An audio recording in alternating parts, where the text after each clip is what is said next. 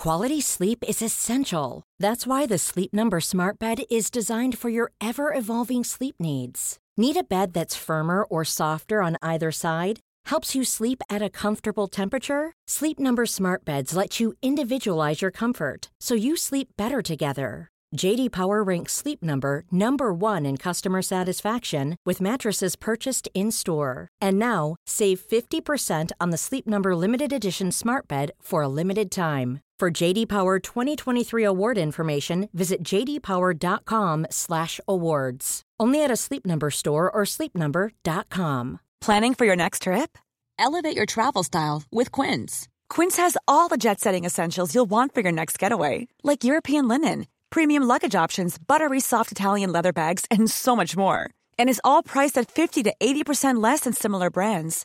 Plus, Quince only works with factories that use safe and ethical manufacturing practices. Pack your bags with high-quality essentials you'll be wearing for vacations to come with Quince. Go to quince.com/pack for free shipping and 365-day returns. You're listening to a bonus episode of Freedom Books' Flowers and the Moon, recorded live at the library in central London earlier this month as part of a series of talks and debates brought to you by the TLS and Book Machine. The subject is literary prizes. How many and what are they good for? And the voices you'll hear are those of our very own Michael Keynes and Toby Lichtig, TLS editors both, and our regular contributor Alex Clark, who has judged many a prize in her time. We do hope you enjoy listening. Good evening, everyone. Welcome to the library. It's pipe down o'clock. We're here to have a little chat about literary prizes. I'm calling this chat in my head Posh Bingo. That's mainly an act of self-promotion because I'm writing a book about literary prizes called Posh Bingo. My name's Michael Keynes. I'm an editor at the Times Literary Supplement, and I am joined tonight by Mr. Toby Lichtig, also on the Times Literary Supplement, who comes to us fresh from chairing the Jewish Quarterly Wingate Prize. And on my right is Alex Clark, who comes to us fresh from... What are you doing? Chairing the Encore Award, among many other things. I think we're about to hear something about that. And I believe running the literature side of the Bath Festival. Is that right? You have? Yeah, totally right. Okay, good. Yeah. And they can say more about themselves. That's part of the reason we are here, to learn more about these two corporate stooges. My friends, Alex and Toby. So what we're going to do is, if you can bear it, we're going to talk for a little bit. We're going to hear about their experiences of judging prizes, talk about prizes more generally, and then I hope that you are all ready to say something absolutely fascinating and really quite pithy about prizes yourself if you've come here with, I don't know, a bone to grind or an axe to throw or whatever. Well, I don't know, I'm not a writer, so I don't know, whatever you do. Okay, so understand we're going to talk for a bit and we're going to do these other things. I must first of all give a couple of house notices. Fire alarm goes off. It's that way. The staff will tell you what to do. Stand still while they get out or something. The hashtag for the event is #TLS Book Machine. I bet you couldn't have guessed that. This event is organised by Book Machine and the TLS. And I think the last thing I need to say is just early notice that on May 16th there is another event here. It will be chaired by another TLS editor, Thea Lenarduzzi. She'll be talking with people about small presses. It's going to be damn fine. So, the first thing I need to say is, I don't really need to say anything, I need to ask the usual things that people have been saying since even before there was a Booker Foundation. Are there too many prizes? What's the role? Are they bad for us? They stop you reading them. We've got an answer, we can all go home. Right. All the usual questions, I'm sure, are already in your mind, so therefore I don't need to say too much about them right now. First thing I'm going to do is ask Alex to say something about what's she been doing in Prize World. How did it start for you, Alex? Can you tell us where you are now? I can't remember the first time I judged a prize. I was really, really excited to be asked to do it. It might have been the Encore Award, which is an award for the best second novel, hence the name, and it is privately endowed, and it has a kind of standing committee, and actually it was a previous fiction editor at the TLS, Lindsay Duguid, who was the first person who ever gave me a job in what we sort of call journalism, the nice end of journalism, who was a judge for many years and the chair of judges for many years, and she asked me to, and I just thought you get masses of free books and lunch and it's kudos. Kudos. Now, I'm not sure you get that much kudos. Now, I have to say, fast forward, I don't know, a lot of years, too many years, and I'm so over... This isn't, nobody's filming or tweeting. I'm so over prized this year, because there were things I just couldn't say no to. So I always do the Encore Award, now entering its kind of sort of final stages of decision making. Just been sitting on the kind of sort of like the first meetings for the Orwell Prize. Coming up a bit later in the year is the Penn Pinter Prize. Okay. And then also the Gordon Byrne Prize, which I could never turn down in a million years, because Gordon Byrne is one of my complete heroes, as Toby knows, because I've just written a long piece for him about the state of contemporary fiction, in which there is a sort of possibly quite mad detour for a long way via my love of Gordon Byrne. That's correct. Is that any sort of answer? That sounds like a good answer. So there's been a lot of prizes in your life. All about keeping the piles separate on the floor. Yeah. But you're all about that and only that. Also working over the same period as a reviewer, in which you get to give your opinion, maybe in 300 words, maybe in 3,000 words, or somewhere in between.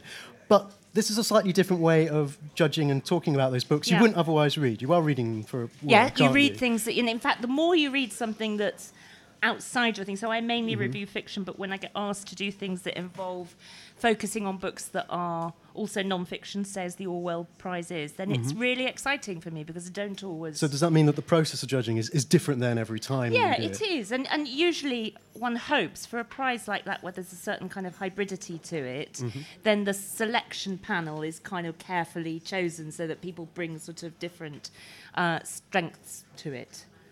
One hopes that that's the case. And it seems as well that in the case of the Encore Prize, this is a prize with there was a celebration at the British Library, wasn't there? I think, did you chair that talk? Was it Ian Sinclair and a few other people who could talk about the good things that had done for them at a crucial point in their career? Despite my only slight notch down from Gordon Byrne, my hero worship of Ian Sinclair. I thought I won't be able to ask anything, but I did manage to. Yeah. People were threatening to walk home with him at the end of that talk. It's probably quite alarming for him. But so that confirmed what you thought about what the Encore Prize is for, that it's a good thing, not necessarily in terms of raising the profile of a writer the way some other prizes might do, but it's a career kind of prize. It helps them even if not. I actually think it's saying you've written your first novel and whatever. Sometimes it's very successful. Oftentimes it's not. However good it's been, it's not sold. Anyway, it's not translated into sales. You've yet made it through to write a second novel, and here is just someone saying, keep going, and also here is £10,000. And for me, that tax-free. For me... Sorry, say that again, £10,000. Tax-free. For me, that is actually... It is absolutely about investing in somebody's career. Yeah. Well, that sounds the best kind of investment. In the Iris Murdoch letters, there's something where she says she's won that kind of sum, and it's taxed at 83%. So she gets nothing really out of it at all. It's not really a prize at all. That's where I think it's that is a real kind of example of something like this. Of course, I would think that because I'm involved with it, but we'll talk about this, I'm sure, later. When it becomes the prize is just a sort of cultural thing. Quite aside, it has a cultural identity quite aside from what's actually happening, is where the problem is. Right, now that's very good. But we'll go there, I'm sure. Should we leave that there then, where the problem is? Toby, would you now like to tell us a thing or two about what you've been up to? A thing or two. So I recently judged the J.Q. Wingate Prize, which is the annual Jewish book prize in this country. You get about 75 books, all of allegedly Jewish interest. Some are, some aren't. In a way, it actually makes the process slightly easier because some were so demonstrably not of Jewish interest that you could sort of not necessarily have to read all of them. I've obviously been thinking about this leading up to today, and I tell people it was a great process, and it was to a certain extent, and it was great to be asked, and it's a great honour. It was kind of a slog as well. I think it would be a pointless to pretend it wasn't. And it gives you, certainly for this one, because it's quite a specific one. Although it's specific, there are lots of different sorts of genres. So there were biographies, there was fiction, but they were all of a certain sort of Jewish interest. There were lots of books about the Holocaust. There were lots of books about Israel-Palestine. There were lots of books about kooky families. Those were the kind of the three main strands. It does give you, I find, a slightly peculiar relationship with literature when you sort of bed down for a few months and you read a whole stack of books, many of which, frankly, aren't very good or to your taste necessarily. You've got to, give them all due consideration. You can't just read 10 pages and think, well, I'm not getting on with this. It's not really fair on anyone. And I enjoyed it for the gems that we discovered, and I was delighted with the prize that we all unanimously agreed on. And actually, it was a sort of boringly unfractious process. We all got on boringly well. No one punched each other. You know, it was all quite pleasant. And we chose this great book called The Mighty Franks by Michael Frank. I would urge everyone to get it and read it. It's about this kooky Jewish family in LA, but it's a lot better than that description.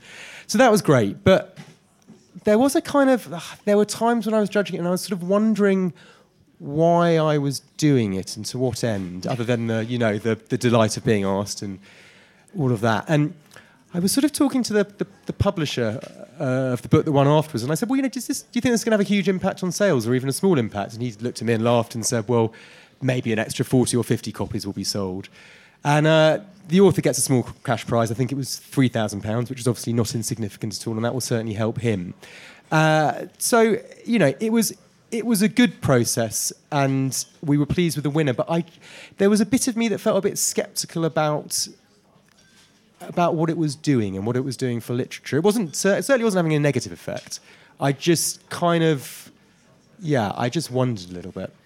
Okay, so those doubts were there as you were undergoing the judging process. Yes. Can you tell us anything about the judging in terms of your fellow judges? How did it work for you as chair? How did it work? So we sat down, we whittled down this long list of 75 submitted books to 12. Yeah, again, it was quite a peculiar thing to do, particularly because this prize cuts across genres. We were, comparing this magisterial history of the Holocaust against that 19th century memoir of someone's great-grandfather against that comic novel set in the present day. And it's just, I think you've got to take that process with a pinch of salt. And actually, when it came down to the final process, I mentioned the magisterial Holocaust history, Lawrence Rees's book, The Holocaust. It's absolutely brilliant. He does the almost impossible task, or he accomplishes the almost impossible task of throwing new light on, that most written about of topics, and brings in original research, and sort of weighing that against this very peculiar, idiosyncratic memoir, The Mighty Franks. Who's really to say what was the better book? In a way, we chose The Mighty Franks because it was slightly less fancied, and also, it's the Jewish Book Prize. You don't want a Holocaust book to win every single year. So there are political considerations to it. Let's not pretend that it's just about judging literary merit. Other things come into it, and we were, I don't know if I'm being impolitic here by saying it, but we were sort of urged at the beginning, choose the book you want. Please let it not be a book about the Holocaust. We could have chosen it. It would have been fine. But anyway, that was the way it sort of happened at the end. The actual judging process, I don't know if it's always like this. It's the first time I've done it. It was actually quite easy. It was quite easy to come to the decision of what the 12 were out of 75. There were maybe 5 or 6 other books that could have made it. And when we were whittling down 12 to 6, again, the best books did sort of stand out. Okay, so that was pretty clear. That was pretty clear. And I guess the other thing I'd say about the process was I found reading to judge was very, very different from reading books as a critic, and very, very different from reading books as a reader. Completely different. Alex, does that chime everything Toby's just said in terms of the process? Yeah, it kind of does. Sounds the same? I mean, the awful thing is, for your and this room's purposes, I haven't had any terrible storming out moments in prizes. It's really, they all seem to belong in that kind of heyday of past Booker Prize, don't they? Yes, and there's it's a bit all of a about, great myth about it. Really, and probably they were all made up anyway, quite possibly, just to get attention for the press release, etc. But it's just. Well, I've got John Calder right here on a bit of paper. I won't read it out, but saying before the Booker Prize even came along, saying this would be great. Don't worry about who wins. Worry the publicity. That's what really counts.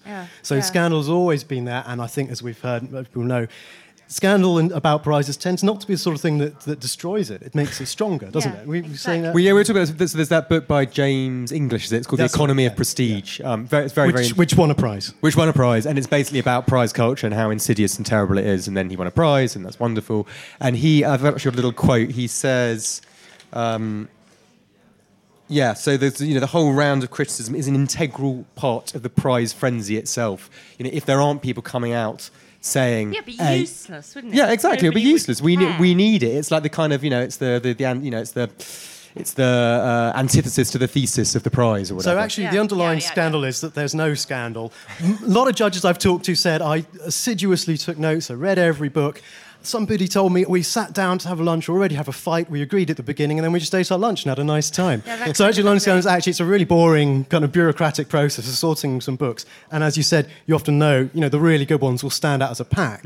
Choosing a winner is slightly different from choosing a short list. Is that fair? Would you say? Oh God, long list to short list. They're just like the sunny uplit lands of book loving and appreciation and fine conversation, fine-ish conversation, better before lunch than after lunch. But it's just a sort of slog at the final thing, isn't it? Where you have this sense of kind of responsibility in your hands, but you also know Posh Bingo, etc. By the way, didn't know you were writing a book called Posh Bingo. Sorry. And we need at least some acknowledgement, reassurance, and free copies or whatever. This is clearly research.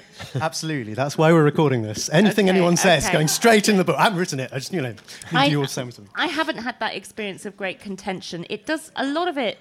When I judged the Booker Prize, I'm just going to put this out there. Michael Portillo was the chair of judges. You want a politician doing it. They're so good at chairing things. They've done so many boring committees. So boring. And they just know how to say, your turn to speak, now we're voting, you shut up, let's go home. Brilliant. Without anyone feeling really put out by it. Well, by contrast, I know there's this famous story about Joanna Lumley judging the Booker and describing it as a shark-infested world. Hooray, that's us. But I know an actress judging a prize right now who said, never again. Absolutely horrible. Just hated it. Didn't like doing it at all. You shouldn't say that to me. I would go home and triangulate all the prizes, work out who that might possibly Good. Well, be. you might be able to work that out. I don't know if anyone else will. We'll find out in a moment. Okay. But for you, you're going to read hundreds of books this year from what you've just said. Yeah. You wouldn't necessarily read otherwise. Is this worth it for you? Some experiences are more... I get exactly what Toby's saying. Some experiences are sort of deeper than others, as it were. And certainly you have to face the fact that you will read books that you don't particularly personally enjoy, books that you don't think are very good, books where you just don't know why they've been submitted for the prize, and probably also see things that you really love just fail to find favour with other things. And I don't know about you, Toby, but there's always a point in some or other meeting where someone says, a chair usually says, I think we should all speak to the book now. And I just think, Christ, I'm blathering on now, but basically my mode of talking about books is to write about them. And I just think, could I write a review and send it in? Because I will argue my case much better.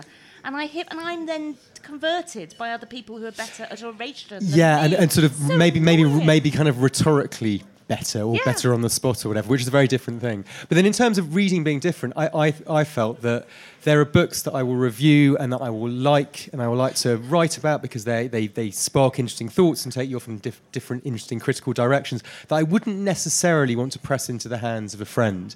And I think when it comes to judging a prize, for me anyway, I felt like certainly once you got to the shortlist stage, I wanted to be able to completely recommend any of these books. I don't mean sheer zipping along readability, that awful statement when it was the 2011 Booker Prize or whatever, but I wanted to be able to say this book is brilliant and it is intellectually engaging and I want everyone to read it.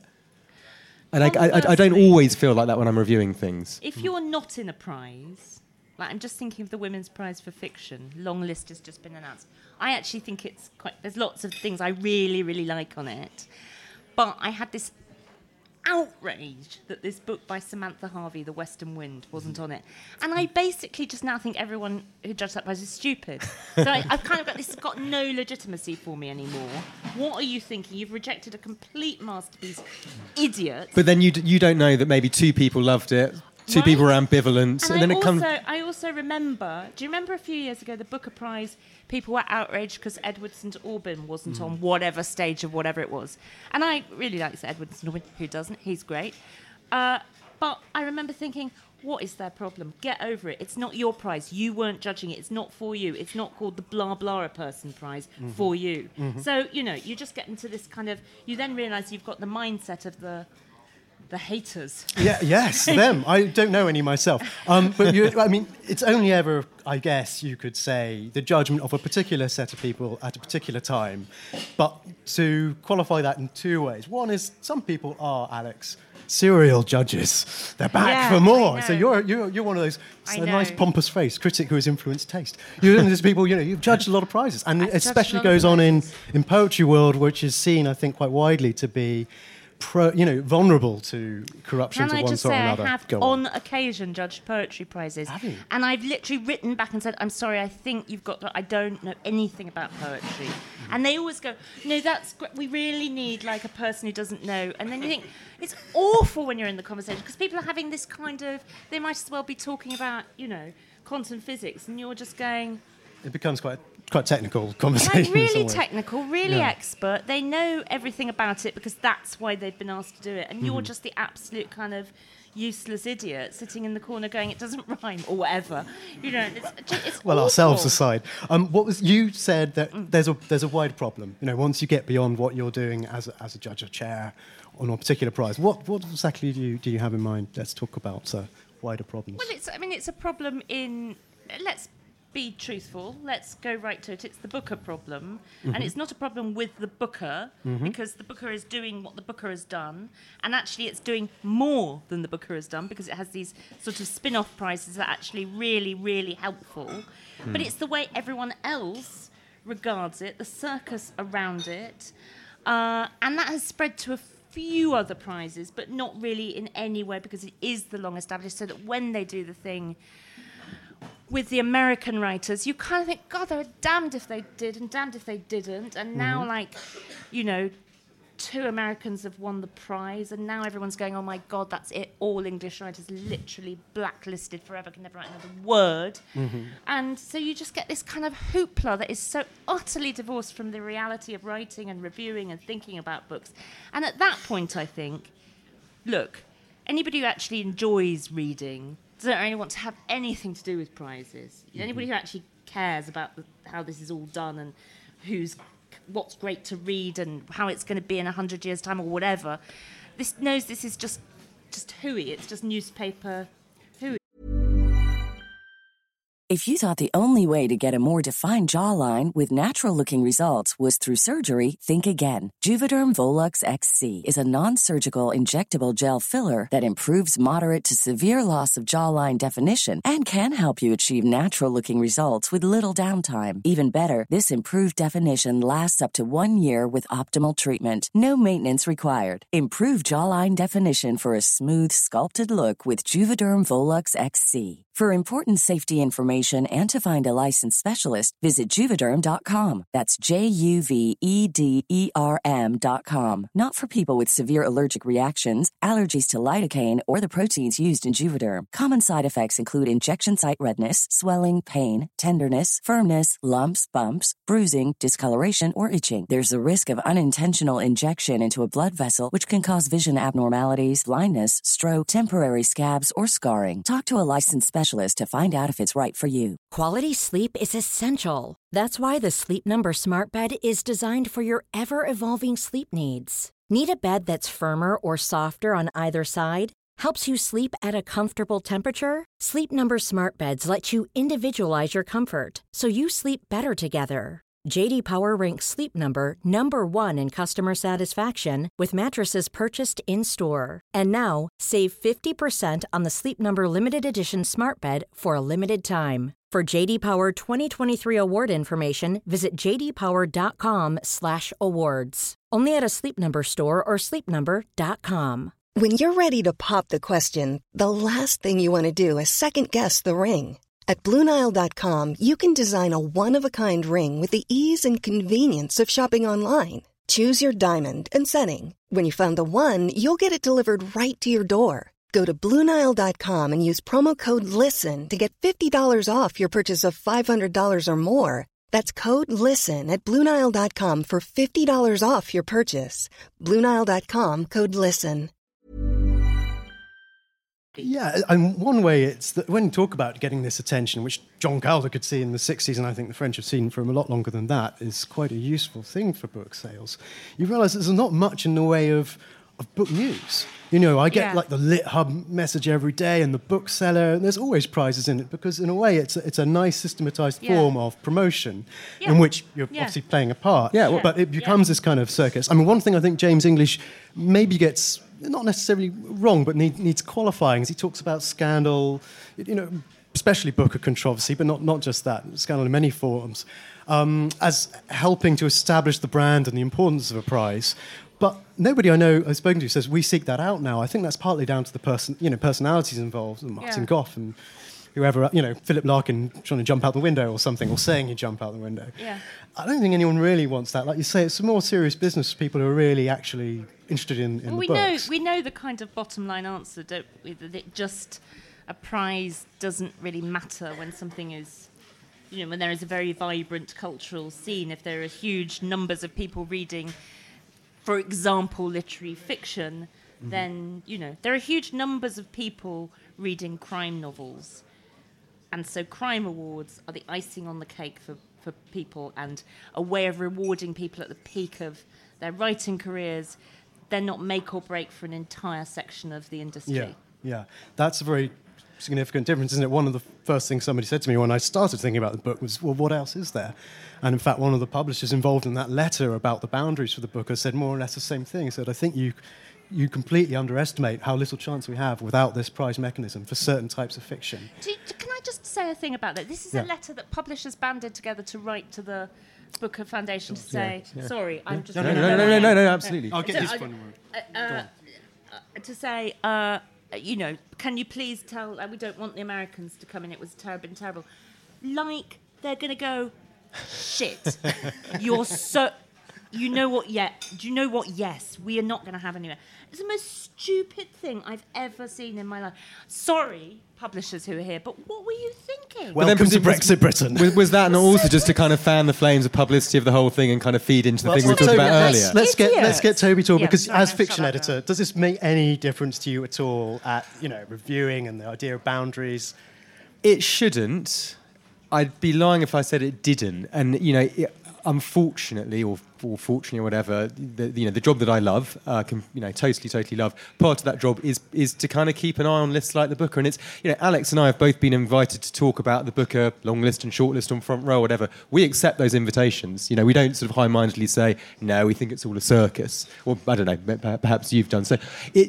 I'm certainly guilty of contributing to that. Work. So you know, you've got to work exactly. You know, and it's quite hard to not get sucked into you know, the sort of self-generated excitement of the whole thing. I'm kind of I'm pro there being as many literary prizes as possible in order to dilute the hegemony of the Booker and to, you know, try and encourage the media to fan the flames of other awards that I think are possibly more interesting, like the Goldsmiths Prize, for example.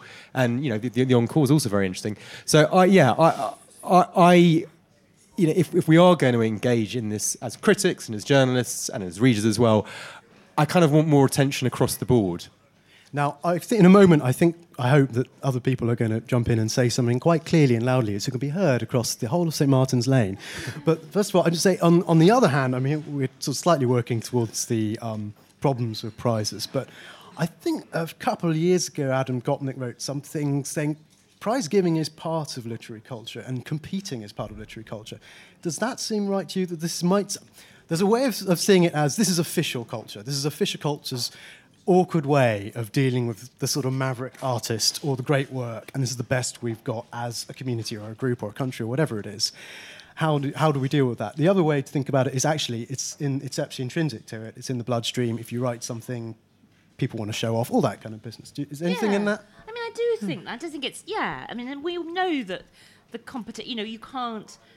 A running race is a running race, and it's not a book, and that's different, and we know that. But it's not that I do think there's an intrinsic harm to books, and I don't think there's not an intrinsic harm to big prizes. There's not an intrinsic harm to the Booker. It's the way things are skewed. So if you say something is part of a literary culture, well, how much is it dominating what everything else that happens? So it's not the prize. It's the media. It's not you. Well, it's also one of the things that. Sorry, this is when I sound sorry. It's that way that people get very exercised. Absolutely, understandably and correctly, and I do think this is moving on a bit, when a prize shortlist comes out and it doesn't display diversity in whatever way, And you think, well, yeah, I completely understand that argument. This is totally the wrong time to be having it. At the point where, you know, and I know last year when we judged the Encore Award, we'd had so few submissions, if any, from writers, or like in tiny, tiny numbers from writers.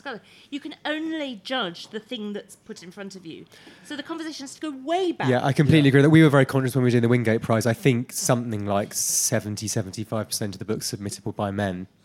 You know, that's a problem with the publishing industry. And actually, as it happened, when we came down to our long list and short list, in the end, we chose, it was fairly balanced. It was sort of 6 and 6 and 3 and 3. But that wasn't actually through any great designs. But absolutely, the problem goes far, far further back the chain. Toby, in your experience, any prize I've ever judged, at the point where you come to pile your long or short list, everyone thinks, okay, what does this list say in terms of gender balance, racial diversity, class diversity, style diversity?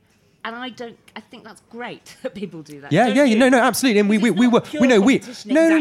And we were completely aware. It was easy with, you know, sort of ethnic and diversity because it was all Jewish. But when it came to sort of you know, gender and stuff, you know, we were aware of it. And what would have been interesting would be, so I said it was about 75% skewed male-female. Had that long list been 8 men and 4 women, reflecting what was submitted, I wonder what debate we would have had. As it happened, we didn't need to have that conversation. But yeah, I do, you know, absolutely. I think a list does say something. Well, if you're going to accept that sort of mantle, which I mean is overblown, of tastemaker, you know, then you think, well, we've got to use it for some sort of wider definitely kind of benefit than just saying, actually, I like that. Power is kind of there. And also you pretend it's not. You sort of want stylistic diversity as well. You want the actual kind of literary content to be diverse, because otherwise it sort of doesn't really do a service to literature as well as to the people who are writing literature. Yeah. A good point on which to ask whether everyone has any violently disagreeing, or a confession of. Has anyone here won a prize? I was going to ask that. Not yet. Good answer. This man here.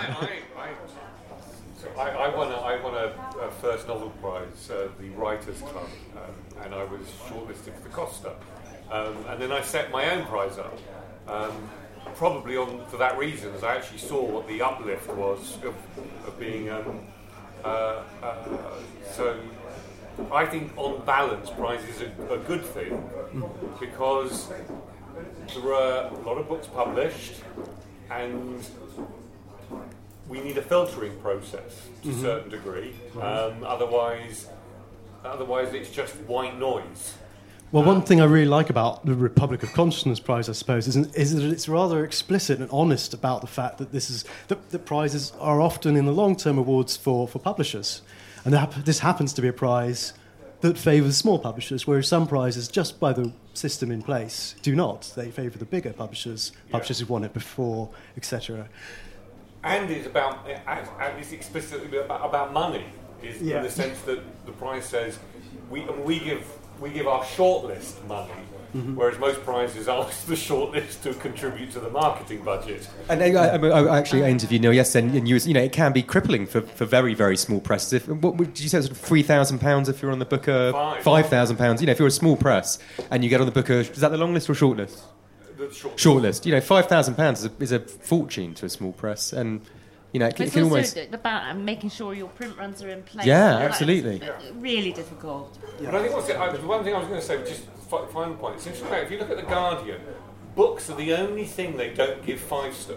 They don't have 5-star reviews for. Art exhibitions, films, TV, all culture is 5-star reviews except books, which is a good thing. But it does tell you something about how books somehow are a different entity to other bits of culture in terms of how you say this is good or not good, and prizes in a sense are kind of filling that gap. Yeah, they're doing the 5-star job in a way. You want to get me started on the fact that when they do the Critic of the Year, it's always someone who's told you whether sausages are nice somewhere, and never someone who can write about Ulysses. Saying. I remember actually. Sorry, saying drives me nuts. Before anyone else says, Alex, you did write a piece, didn't you, a few years about the Hatchet Job of the Year, and that's the nearest we got to a prize really about critics. What did you say about that? Can you just? That was a big moment, wasn't it? It just pissed me off so much. I just thought it was so... Like, they weren't even really good... they weren't well-written reviews, and everybody knows it's the easiest thing to write. Mm-hmm. Everyone can slag something off because everyone's angry. And just they were just so lazy, and they were so pleased with themselves. And anyway, that's all I'm going to say. Okay, so at least we can say the they've gone out prize of is so business, positive. haven't they? Yeah, it lasted about 3 years, I think. Yeah. Well, and came to a pretty quick halt after that piece, I can tell you. Power of the criticism. Has anyone here bought a book on the strength of it winning a prize? One person, two people. Yes, loads of people. Everyone. Okay, that's good. Sorry, did you have something you wanted to say, Louise? We've been talking about so many prizes. I don't know if you're allowed to mention a prize that you mourned, but I really mourned the Guardian First Book Award. I thought it was amazing, and I would make so many of my buying decisions based on that award. And also, it had short stories, it had poetry, it had novels. It was fantastic in that. And non-fiction. And non-fiction as well, exactly, which was really great. Literature and translation. Sorry, I was a judge on the last one. Oh, were you? Yeah, that was a marketing decision. It was a money decision. Marketing. No, it was the same thing. Sorry, I'm not contradicting. And in a you. way, that's closer to the traditional French model for a prize, isn't it? That it's a boost for one person. It's rather like the end of the school process rather than the beginning of your career of winning prizes. But I have a question for you. How do you perceive the kind of, what would be right terms, kind of silly awards, like the award for the worst sexy, or awards of that nature? How do you view those? The bad sets, well, I think it's sort of become increasingly ridiculous. It sort of was a bit of fun. And then I think the thing that I find most annoying about it, and I'm completely guilty of this because I've written one of these pieces as well, is that kind of annual charade where, you get a critic writing a piece about how it's not really, the way the Bad Sex Award works is you isolate funny scenes, and it's supposed to be about redundant sex scenes, but often they're just, slightly outlandishly described sex scenes. Often they're not even badly described, and they're not necessarily redundant. But then you get a critic coming out saying it's all a load of nonsense, and then everyone just jumps around and, says it's all very funny, and you sort of move on. And I'm not really sure. It doesn't really do much harm, I suppose, but I'm not really sure what purpose it serves to literature. Do you think it's a bad thing?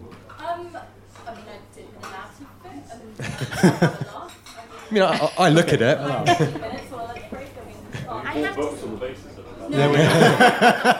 This looks like a cracker. But there is something extraordinarily English about it as well. And I think there was a French critic who sort of said, we wouldn't have this sort of prize in France. The idea that you have to sort of isolate. There is no bad sex in France, and certainly we would not admit to it. But I was shortlisted for it. Oh, congratulations! And was that an honour? Were you pleased? I was furious. Absolutely furious. And then quietly pleased. No. I remained furious, and I turned up to the event. I was the only person who turned up to the event, and they didn't read, because they read it out. They get actors to read it out. Yeah, it's the same. And they didn't read mine out because they essentially said it wasn't funny and it was quite well written. But they were struggling to find whatever. So it does feel as the world has slightly moved on from the Bad Sex. It was very. It was sort of naughty when it started, and I think it was also a generational thing because for a long time the party was the party to go to find someone to have sex with. Really, it was often that might be bad sex. Well, I'm here to tell you it was really about the literary review showing off its own kind of raciness by hosting a party at which you might hear naughty words and then there'd be so much drink everyone would cop off. And it was so incredibly crowded you'd sort of accidentally cop off with someone without even realising. Yeah, you would. It was a real kind of Me Too party, actually. Yeah, totally. So it's a kind of... Totally. And they're very often not bad.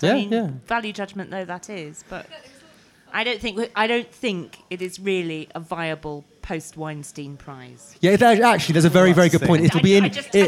I bet you it'll happen this year. Then it'll be very interesting to see how it's reported and whether it sort of gradually fizzles out. But I'd be surprised if they don't run it this. Is it December normally? We'll see. Well, that's a good point. I suppose these prizes do, in a way, have the time, don't they? Sometimes one hopes, of course, the Encore will go on forever, and the Republic of Conscience prize. But some of them do seem very much tied to the situation. Has anyone else got any other prize things they want to say or questions for Toby? Yes, sorry, at the back. Hello. Shout out what you want to shout out. Do you know any prizes that coffee table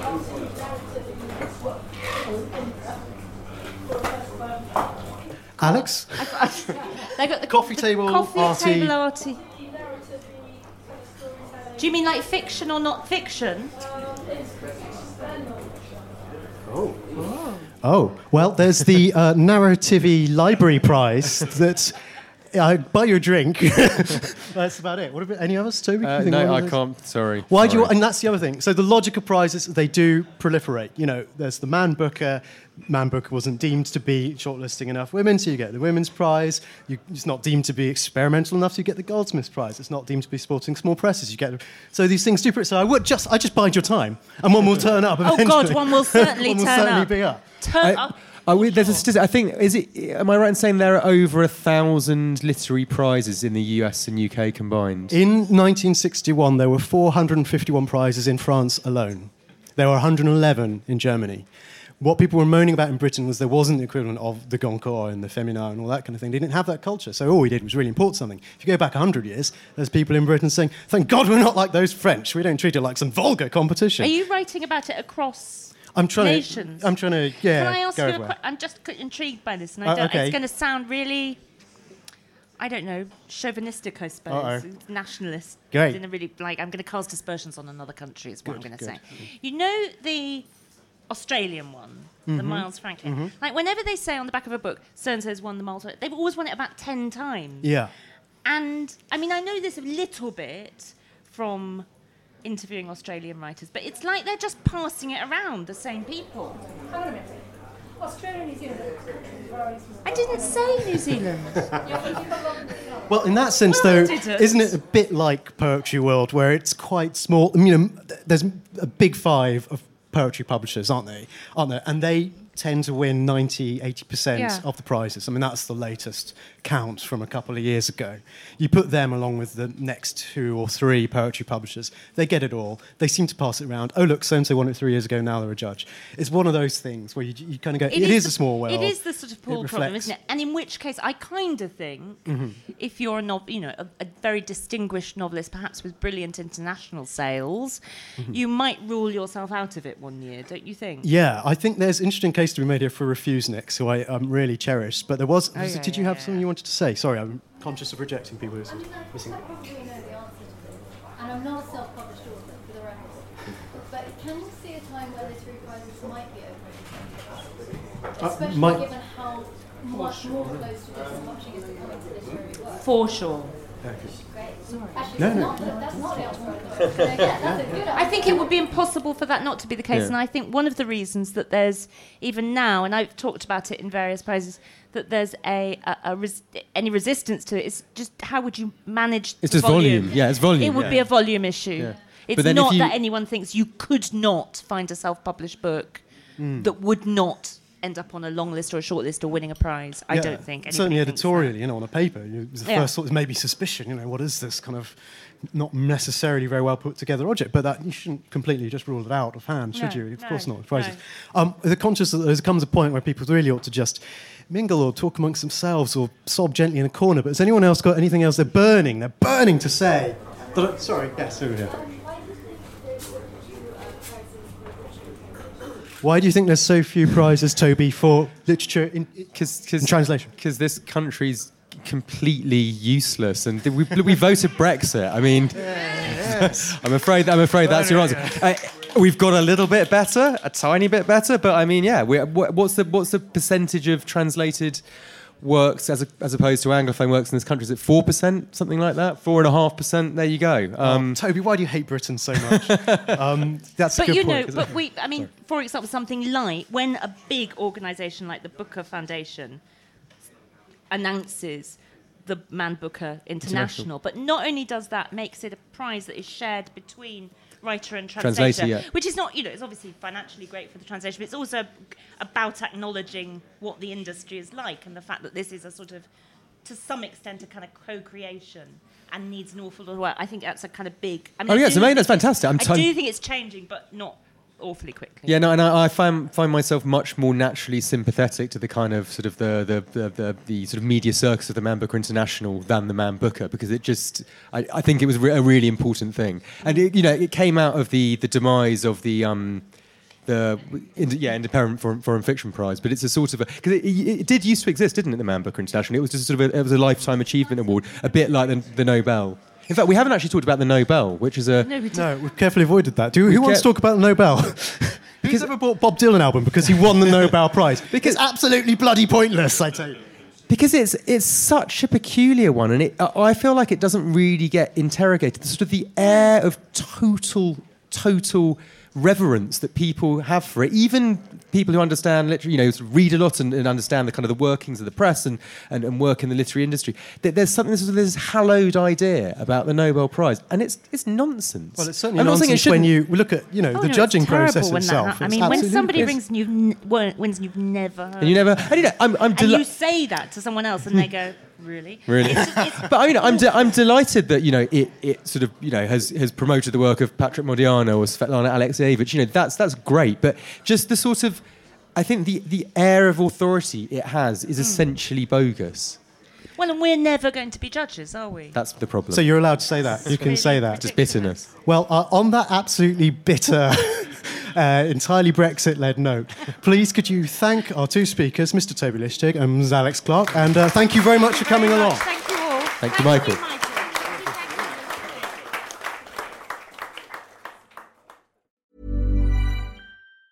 Hi, I'm Daniel, founder of Pretty Litter. Did you know cats tend to hide symptoms of sickness and pain? I learned this the hard way after losing my cat, Gingy. So I created Pretty Litter, a health monitoring litter that helps detect early signs of illness by changing colors, saving you money and potentially your cat's life. Pretty Litter is veterinarian developed, and it's the easiest way to keep tabs on your fur baby's health right at home. Go to prettylitter.com and use code ACAST for 20% off your first order and a free cat toy. Terms and conditions apply. See site for details. The secret to visibly firmer, summer-ready skin is here. Osea's #1 best-selling Undaria Algae Body Oil. Clinically proven to instantly improve skin elasticity and transform dull, dry skin to silky, soft, and unbelievably glowing. Rich yet never greasy, Undaria Algae Body Oil is formulated with sustainably sourced seaweed to help replenish the skin's moisture barrier, and 7 nourishing active botanical oils for results you can see and feel all over. The best part? Its signature scent. A blend of freshly squeezed grapefruit, cypress, and mango mandarin transports you to sun-kissed summer days. This all-natural scent is unforgettable. Everything Osea makes is clean, vegan, cruelty-free, and climate-neutral certified, so you never have to choose between your values and your best skin. Get healthy, glowing skin for summer with clean, vegan skincare from Osea. Get 10% off your first order site-wide with code GLOW at OseaMalibu.com. That's OSEAMalibu.com, code GLOW.